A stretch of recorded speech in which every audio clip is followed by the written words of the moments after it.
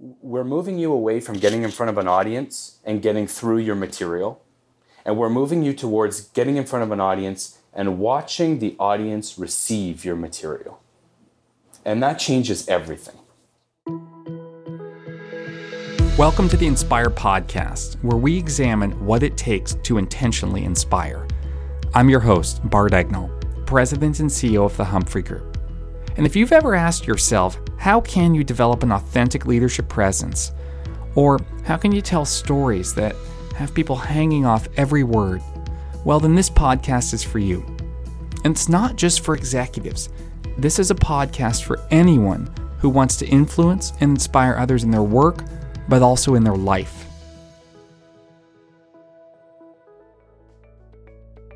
Joining me this week on the Inspire Podcast is Dan Dumsha. Dan is a longtime consultant with the Humphrey Group. I met him a decade ago in Vancouver, and he is a teacher. He is a performer. He is an improv specialist. He performs on the main stage of Vancouver Theatre Sports League.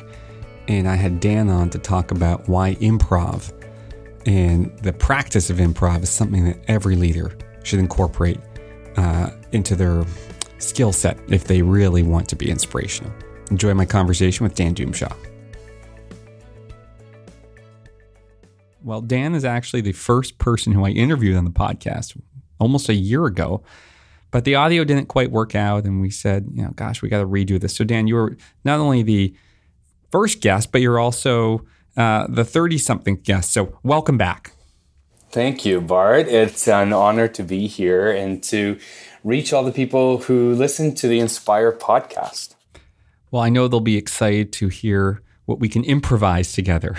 And that's really what I guess we're going to co-create today. We're going to co-create a conversation about improv and about why everyone who wants to lead, who wants to inspire, should do a little improv and incorporate it into their work. And maybe I'll start there because I think most people have heard the term improv, but why don't I just start by asking to define what is improv?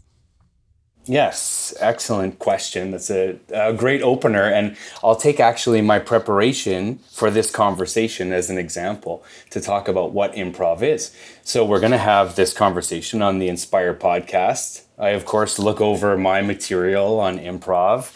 I'm reading some articles, thinking about what I want to say. And like most of the clients that I work with at the Humphrey Group, I pose the question, who feels more confident when they're prepared? And of course, everyone puts up their hand. And then I suggest to them that this relationship between preparation and confidence is actually a dotted line. Preparation is one way to feel confident. And so for this conversation that we're having today, I did a little bit of preparation and then I stopped because I didn't want to just regurgitate what I had read or prepared in this conversation. I wanted to let your questions surprise me and access things that I could talk about with you and our listeners here in the moment. And that's what improv is. It's around co-creating with a partner. It's not something that you can do alone. It's something that you co-create with someone else.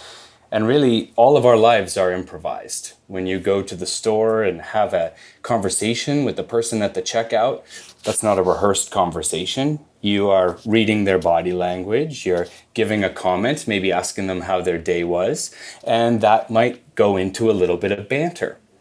And when that banter starts to be co-created, when they perhaps lay the groundwork for a pun, like you did there in Colin Mochrie introduction, and then I pick up on it, and we have a little bit of play together, that can really brighten both of our days, because we've both joined in this moment of time and created together. And it's an incredibly tough thing to do because both people have to be present in that moment. And that's what improv is. It's working together to create something in the moment. That's a great description. And, I think what I'm really taking from that is that improv isn't just something that happens at a theater. Improv isn't something that just happens at the stage. Improv is part of life. And the moments that you co-create where you're present, where you're having that play are something that we can bring to all interactions. And really that we should. Is that accurate? Absolutely. And for us at the Humphrey Group, when I'm working with our clients, this is a big differentiator around authenticity and leadership. When you are interacting with a leader who is there with you, and there's this sense that you are working with live ammunition, so to speak, that this conversation that you're having with your leader has real results, and they're listening to your ideas, and you're shaping the course together. That's when you have a maximum impact on your people as a leader. So all this work that I've done in improv and my professional performance of improv, it allows me to bring that to our clients at the Humphrey Group to talk about how they can display more authenticity and be more engaging with their audiences, the leaders that we work with. Yeah, and I think now more than ever, there's no tolerance if you can't do that. And just as an example, we were chatting before we started this podcast about a trip you took to the UK. And when we're recording this, the path to Brexit or no Brexit is more muddled than it's ever been. And I was reading a piece on one of the failures of Theresa May was that when she went out to sell her plan, she couldn't improvise. She couldn't be present. So she just regurgitated the same, Brexit means Brexit line. People would say, well, tell me what you mean by that. Brexit means Brexit. And the fact that she couldn't in the moment co-create and adjust really hurt her ability to sell it. So it strikes me that this skill is one that people have to have if they want to lead. Absolutely. You're talking about the difference between rigidity and being able to adapt and being able to be nimble. And so that's a good transition to the first big question I want to ask you, which is what reasons are there for leaders to incorporate improv training or practices into their communication? It's so important for leaders to incorporate improv into the way that they interact with their teams and their colleagues. And the biggest reason is it forces you to collaborate. And it gets you out of that example that you talked about where someone has a rigid approach where they've made up their mind and they're not able to even honor questions. They go back to the messaging that they've prepared. So it seems like you're talking to a brick wall. And that usually will lead an audience then to get very defensive, ask even harder questions, and leave unsatisfied because they don't feel recognized. They don't feel acknowledged. So the biggest reason for leaders to adopt improv is to collaborate with people, to get this sense of excitement where you are actually using your team to build something together. I saw a recent quote, I think it was from Apple, from Steve Jobs, saying, we don't hire the smartest people to tell them what to do. We hire the smartest people so they can tell us what to do. But if you are locked in your idea of what has to happen and you're not listening, you're not improvising with your team, they're going to be really frustrated because they don't feel like they're contributing to a future that they're a part of. And so I'm also picking up from that co-creation that you're going to build your listening skills through improv. Can you elaborate on that?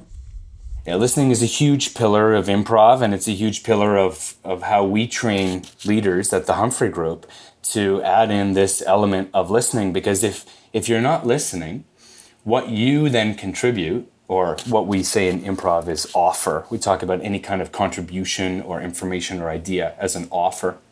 Your offers aren't going to resonate with the reality of the scene. If you're not listening, you don't know the context of a situation. You don't know the needs of your audience. You've got your way or the highway. It would be like a builder going around trying to create a house using 2 hammers and no nails. So a lot of banging is happening, a lot of noise is happening, but nothing is sticking together.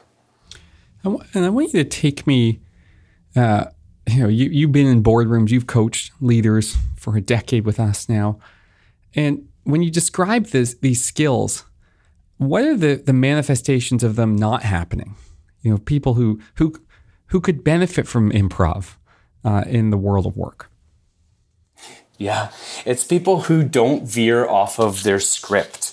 So I have coached VPs who are presenting to a board of directors, and they have their PowerPoint deck and it's locked, and they get in there and perhaps in their introduction there's a joke made or a reference made, and they they completely miss that opportunity to respond to that joke or respond to that reference, and they go right into their presentation as planned.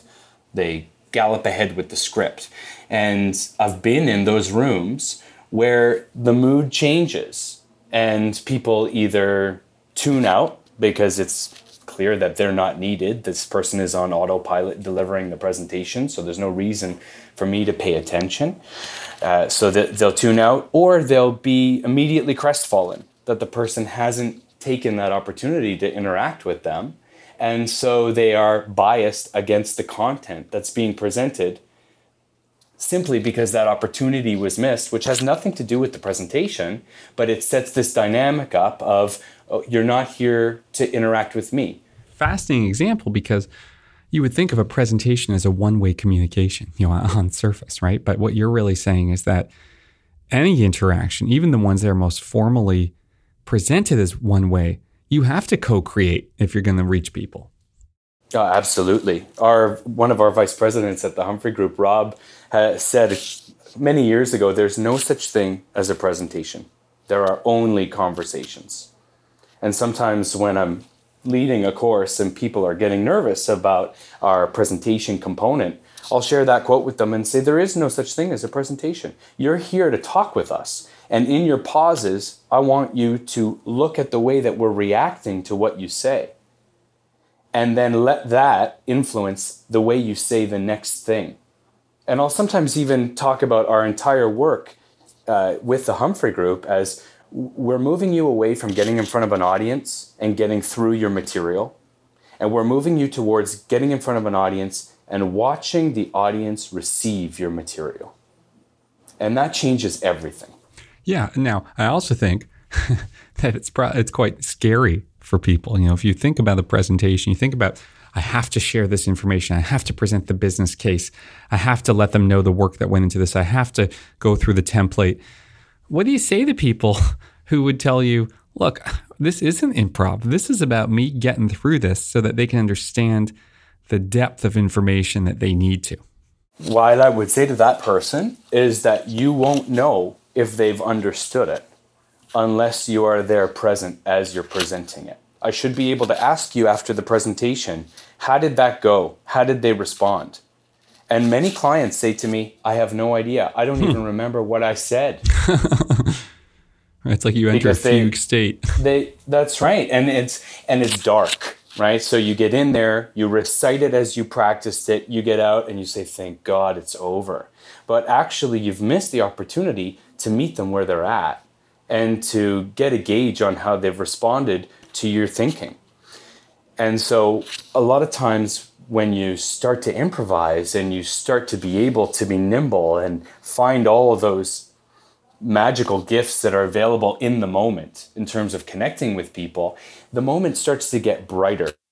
You move from the dark into the light, and I'll say to you, how did that go? Then they can start to diagnose and say, it went really well. I love the way I started. I can tell when I started to speak about finances that the CFO has some major concerns. And when I started to talk about the rollout, well, the head of operations is going to need a follow-up on that one. And the questions at the end that were brought to me by the investor relations people show me that there's an appetite for this, but they're worried about investor confidence. Like, that's the level of detail that you should get from your observations by being in the moment. So, Kellen, I love your metaphor about moving from darkness to light. So look, let's say I'm ready to move to the light. Let's talk about, we talked about why improv is important for leaders, because it builds their listening skills, allows them to co-create, allows them to get insights into their audience and really have a conversation. So let's talk about building these skills. How do you actually teach someone improv? I mean, and maybe just before we step back into the boardroom, you have become a professionally trained improviser. When you show up for your first day of improv school, for the lack of a better term, I guess there are improv schools, what happens? Absolutely. So we teach drop-in classes at Vancouver Theatre Sports where someone can come in and try some of these improv exercises for 2 hours. And then if they like that and get serious about it, they'll take our first course, which is an 8-hour program. You get a group in the room, and the first concept that we teach is this idea of accepting offers, the yes. And you might have heard this concept in improvisation around the importance of yes and. Mm-hmm. This yes and rule. So you're accepting an offer, you're accepting what someone gives you, and then you're building on it. So the first part of that yes and is simply the yes, is accepting someone else's offer. So I'll start out by getting people in pairs in front of the group and having them practice this idea of saying yes to each other, of saying yes to an offer. So this is someone might come out and say, this is my new dog. And it's amazing how our instinct is to get defensive and think that we need to introduce conflict right away. So I'll often see people say, well, no, it isn't, or that's a cat, or you need to take your medication, Grandpa, right? And we just dial it right back to first get this muscle of, yes, I've heard you. Yes, I accept. Why is that, Dan? Why is it that the instinct is to ratchet things up? I think that at first it feels safer to disagree. At first it feels like you're going to be more interesting and that you're going to introduce a conflict that you can then work on if you disagree. But what happens is the audience immediately loses interest. If I say, this is my new puppy, and you say, that's not a dog, it's a cat, immediately we've got this discrepancy, and the audience, you can even see them lean away from the actors because there's not agreement. So we start with these simple exercises where the partner then says, oh, that dog is beautiful. Wow, it's so little. Where did you get him? And so that's the yes. It's accepting what someone has said to you. It's so simple. And oftentimes in business and in communications, it's validating that you've heard someone's contribution. So in a meeting, let's say we're having a sales meeting and somebody says, well, we need to get this new product out to all of our customers. And the head of marketing says, no, you're skipping about 10 steps. It's not ready yet. Right? So that's that example of not saying yes right away. It doesn't mean you have to agree with the idea. It means you have to acknowledge receipt of the idea, to say that you've contributed something. So in that example, it might be, we need to get this product out to our customers right away. And then by saying yes, it would be something like, it is so exciting. And definitely this is something that we will get out to our customers. I want it to be ready, and I want it to not have any glitches when it gets out there. It's remarkable. It's such a mindset, such a simple thing, simply saying yes and accepting. But it is a mindset shift. People confuse it with, well, I can't just say yes to everybody. We'll go over budget and we'll put safety in jeopardy, and I can't be just a yes person. And it's not about that. It's not about actually giving permission. It really is about acknowledging receipt and making someone feel heard. I'd love to try it. Can you take me inside Improv and put me through an exercise? Yeah. So let's try this exercise. This is called yes and versus yes but. Okay. And we'll do this with our clients to expose what kind of mindset that they default to.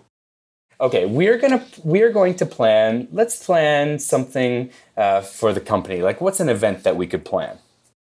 Oh, well, let's plan this. It's our 30th year anniversary, so let's plan a giant celebration. Excellent. Okay, so we're going to plan this celebration. The rule in this planning is that each one of our responses has to begin with the prompt, yes and. Okay. So it means that we've heard the person's idea, and we're going to build specifically on that idea. And the challenge here, there's two challenges. One is to not ask questions. Because if you say, let's plan our 30th anniversary, and I say, yes, and where should we have it?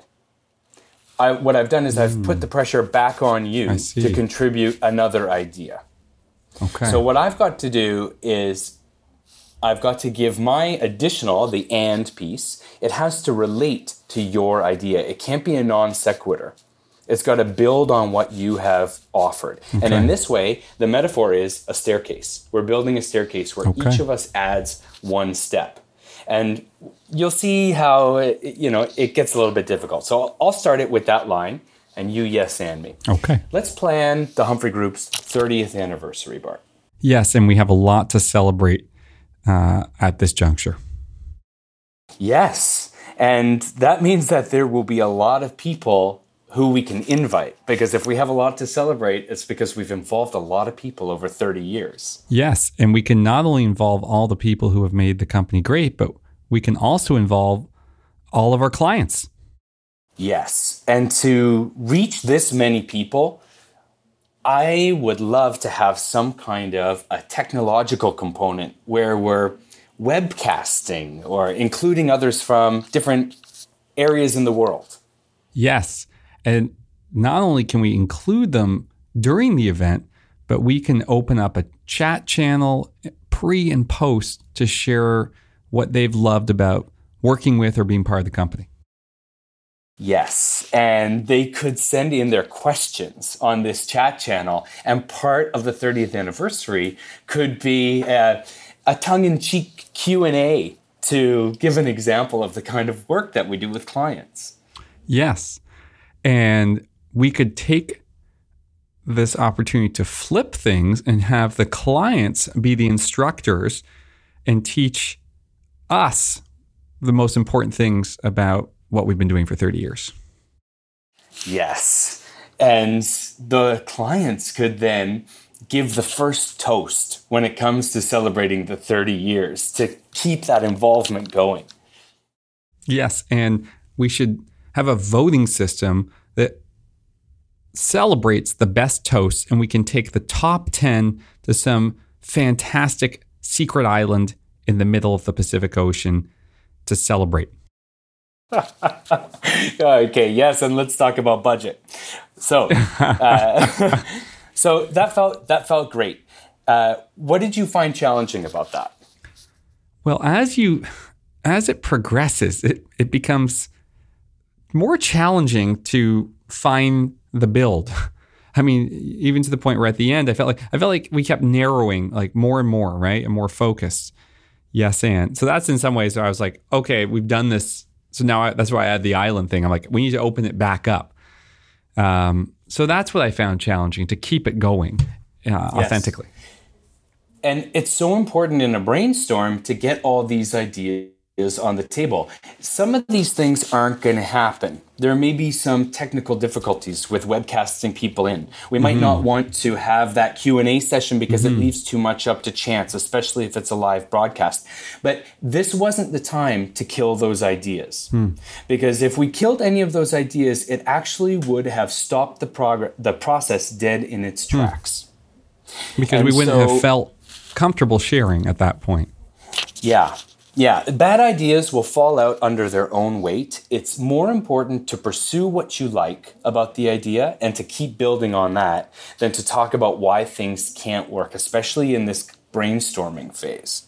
I think another thing that was challenging on that is my brain kept going to analyzing what you were putting forward, and I was forced to not do that, but to simply think of what I could build on. That's incredible, because my brain was doing the exact same thing. As I gave my idea, my brain started to expand on my personal contribution on my idea. And there was always the threat that I wasn't listening to your idea because I kept expanding on mine. But what this forces you to do is to stop thinking and creating independently and to listen to the other person's contribution. So your plan is malleable. Instead of my turn to listen being time to think so I can contribute further, I actually have to receive what you're saying, because if what I contribute isn't building on that, then I'm not fulfilling the yes and exercise. So it really forces you to build in these stops in the process where you have the temptation to continue developing it on your own. But what you've got to do is get back to the collaboration, keep returning to the collaboration. I can see that would be a great tool before any brainstorm session to do, before any meeting where you're trying to create an inclusive environment, to put yourself and put your team in that frame of mind, to use that to promote the, really solicitation of the best ideas. And this is something that I keep learning again and again. I've been doing this for 10 years, professionally improvising, and yet I get on a client call with the Humphrey Group and it doesn't go how I expect. Let's say we're talking about the way a course is going to be delivered, and all of a sudden the client brings up the fundamentals of why we're doing the course. And I didn't prepare for that. I've got to be able to pivot and honor that question and not give in to the frustration of this isn't going how I wanted it to go. Because that's wasted energy, and it's not actually going to lead me to the best outcome in this interaction. Okay. So this ability to listen and build is huge. I want to do a second part of this activity where we're gonna do the same exercise, but this time the prompt is going to be yes, but. And then we'll follow the logic of the but, where instead of yes anding the ideas, we're going to give a reason why it can't happen. Let's do it. Okay. So let's plan the 30th anniversary for the Humphrey Group, Bart. Yeah, we should plan this, but we just have so many priorities to deliver for clients today. It might be a misuse of our time. Yes, you're right. We have a lot of client needs, but there is only this 1 year window to plan this event for our 30th anniversary. So we've got to carve out some time to do it. Yes, it is important, but we have to consider the cost, and we have to consider, do we really want to be tooting our own horn rather than focusing on the future? Yes, there is a risk of coming off in a self-righteous way, but there's also an opportunity here to share an accomplishment of this business milestone of being around for 30 years. Yes. Okay, so let's say we do a party or a celebration, but who would we invite? I mean, it's the list of people who have worked here are so long. I don't know if we'd be able to reach them all. It's just, it'd be challenging. Yes, it will be hard to get that accurate list of who needs to be invited.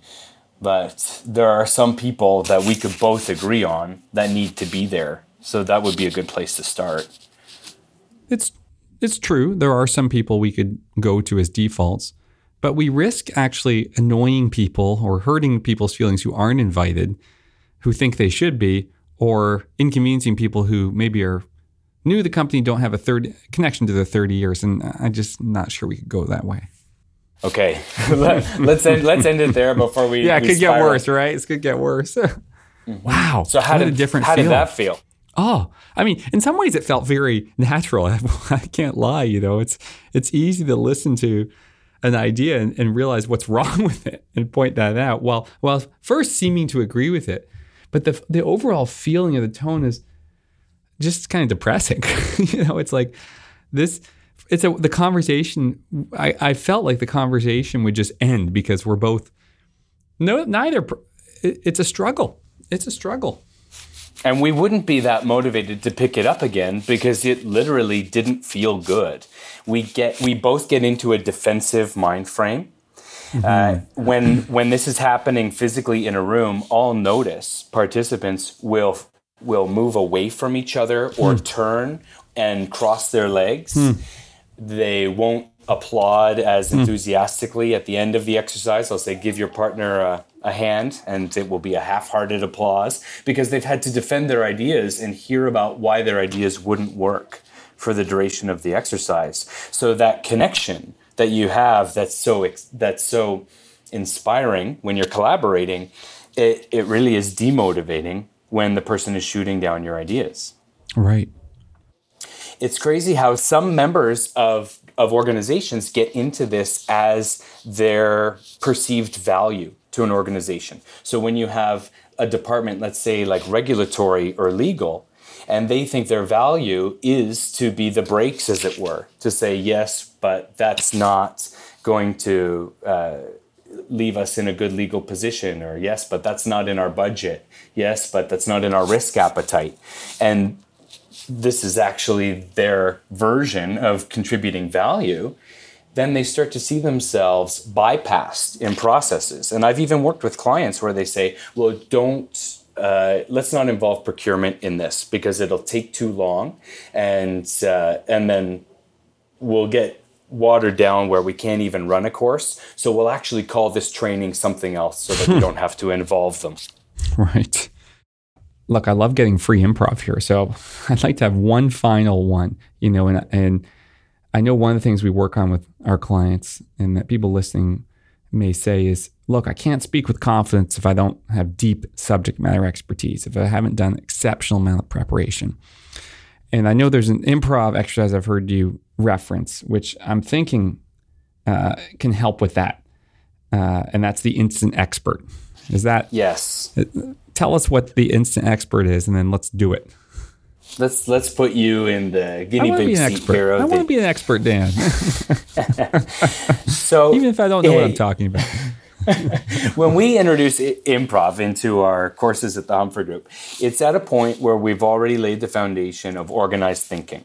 So using the leader script to organize your thinking. And I know that you are very familiar with the leader script, where you start out with a grabber, then you have the subject, the message, your structural statement, which is your agenda, you give your logic, and then you wrap up with a restated message and a call to action. So we have that structure already, and our participants have already internalized that structure, and this is a game to help to work on it. So you're going to use that leader script that you know so well to guide you through a in-the-moment presentation about a subject that you could not possibly be an expert on. Huh. And I've got an app, and it's called the Suggestion app, and it gives me a randomly generated suggestion. Fire away. I'm going to pick an activity here, and it's going to be flying a kite.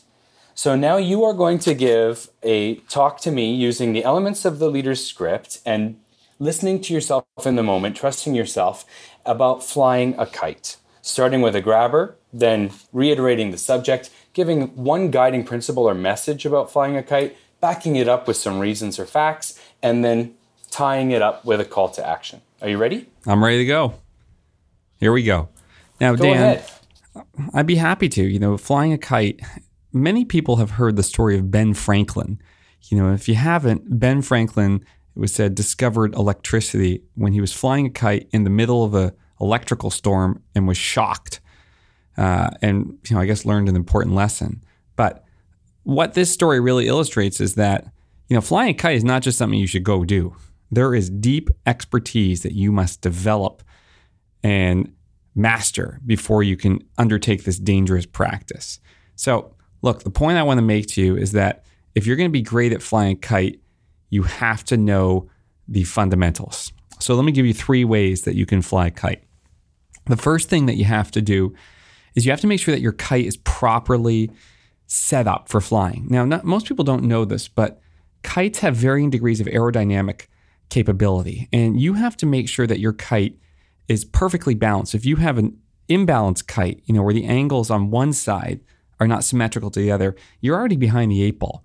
And so you should take your kite and, if you're a rudimentary flyer, you can just do this with a ruler. But there's a kite measuring and balancing device you can buy. I highly recommend it. It's available on Amazon, and it will give you a good assessment so that your kite is ready to go. The second thing that you should do is you should make sure that the wind conditions are right. I mean, unlike Franklin, make sure you're not flying in a storm, but you can't just put your finger in the wind. You have to use radar because the wind speed and wind direction predetermine the launch vector that you will take with a kite. And so you really have to do your homework. And I've actually invested, and I recommend you invest in a home windsock, a windsock combined with a radar app. And when you have these 2 things, it really sets you up for success. Third and finally, you have to weight train. I mean, this is not your grandfather's kite flying. We are in the high performance kite business now. So you should be doing land training year round. You should probably have a personal trainer so that you can really wrestle the kite around at maximum speed. I mean, if you're going to spend all that money on kite balancing and wind analysis. You don't want to be the weakest link in your human and machine chain. So that's really the starting point. We haven't even talked launch yet, but we only have a certain amount of time here. So just to sum up, kite flying is all about fundamentals. Don't just put it to chance and get shocked like Franklin. Do your research. And in fact, we're going to have a kite flying seminar next week. I encourage you to sign up. There's a code that you can enter to get 10% off, and I'll leave that in the show notes. How was that? You're too good, Bart. That was fantastic. It's fun. It's fun to just BS your way through it. Yeah. Spur of the moment. And what that does for our participants in a course is reinforce this power of organized thought. So because you had the leader's script as the components that you were filling on the fly, then you had this sense of confidence that you were saying something that was coherent. And you had a great grabber about Ben Franklin. Your message was about the fundamentals about flying a kite. Then your 3 points were about the equipment, the wind conditions and the weather, and then the weight training and personal readiness. And the call to action was to sign up for this seminar that you had. So that organized thinking was very persuasive and inspirational, even though you had zero preparation. So this is where we come back to that, where we started really, where preparation is only one way to feel confident. The other way to feel confident is in the way that you deliver and in your ability to organize your thinking on the fly. So the second now part of this activity would be to do one that is actually rooted in your experience and your knowledge. So to talk about business development at the Humphrey Group, or talk about why it's important that leaders are inspirational. And now that you've had this kind of free reign to make it up with a suggested topic, then you use that same kind of improv approach to activate what you do know. Yeah, it's so powerful. And I know we could spend hours doing improv, but what I'm really taking away is that preparation, as you said, is part of it. And you also, though, just need to embrace the moment, right? Whether it's embracing what people are saying or embracing the topic with passion, right? Rather than getting into your own head, as I try not to do in the kite flying. And it just becomes a lot more fun, frankly, when you're speaking this way. Exactly. It is about being in the moment and being able to react to what you hear. A lot of people say to me they can't do improv because they can't think that fast. I could never perform because I can't think that fast in the moment. And I always laugh and respond in the same way. It's not about thinking fast at all. It's about thinking slow. It's about slowing down and letting yourself, first of all, receive the offer that you have heard, be it a question or be it a comment or be it a reaction from someone, and then to be able to access all of your wisdom, all of your experience, and say what logically is appropriate to respond to that offer. And then it seems like magic. It seems like you're so quick on your feet and so fast, but it's actually a result of having slowed down to a maximum level of attentiveness. I love it, Dan. I love it. And so what I'm taking away is that anyone can do improv.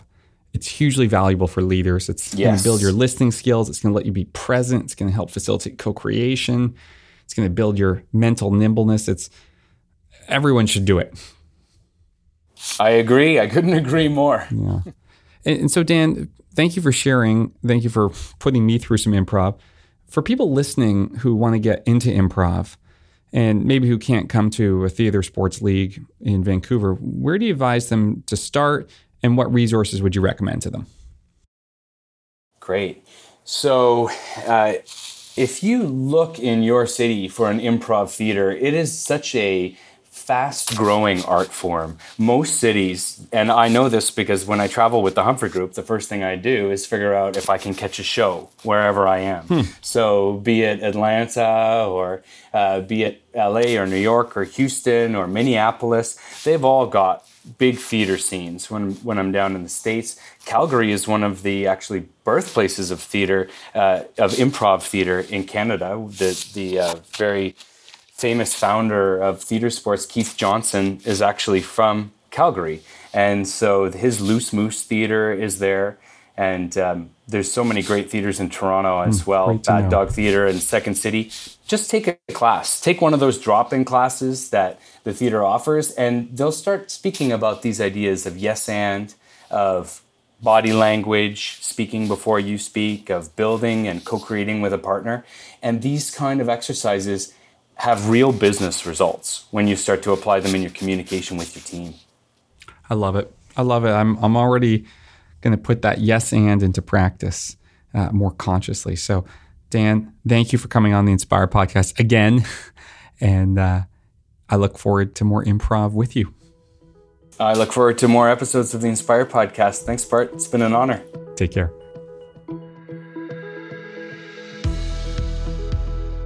I hope you enjoyed my improvised conversation on improv with Dan Dumsha.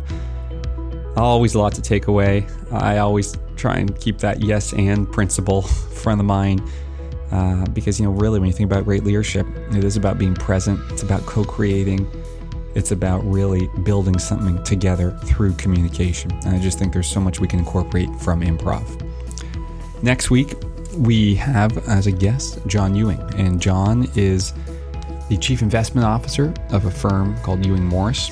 And if you don't know what investment management professionals do, they research companies. They try and figure out which ones are going to be successful, and then they buy those ones. And one of the ways they do that is by interviewing people.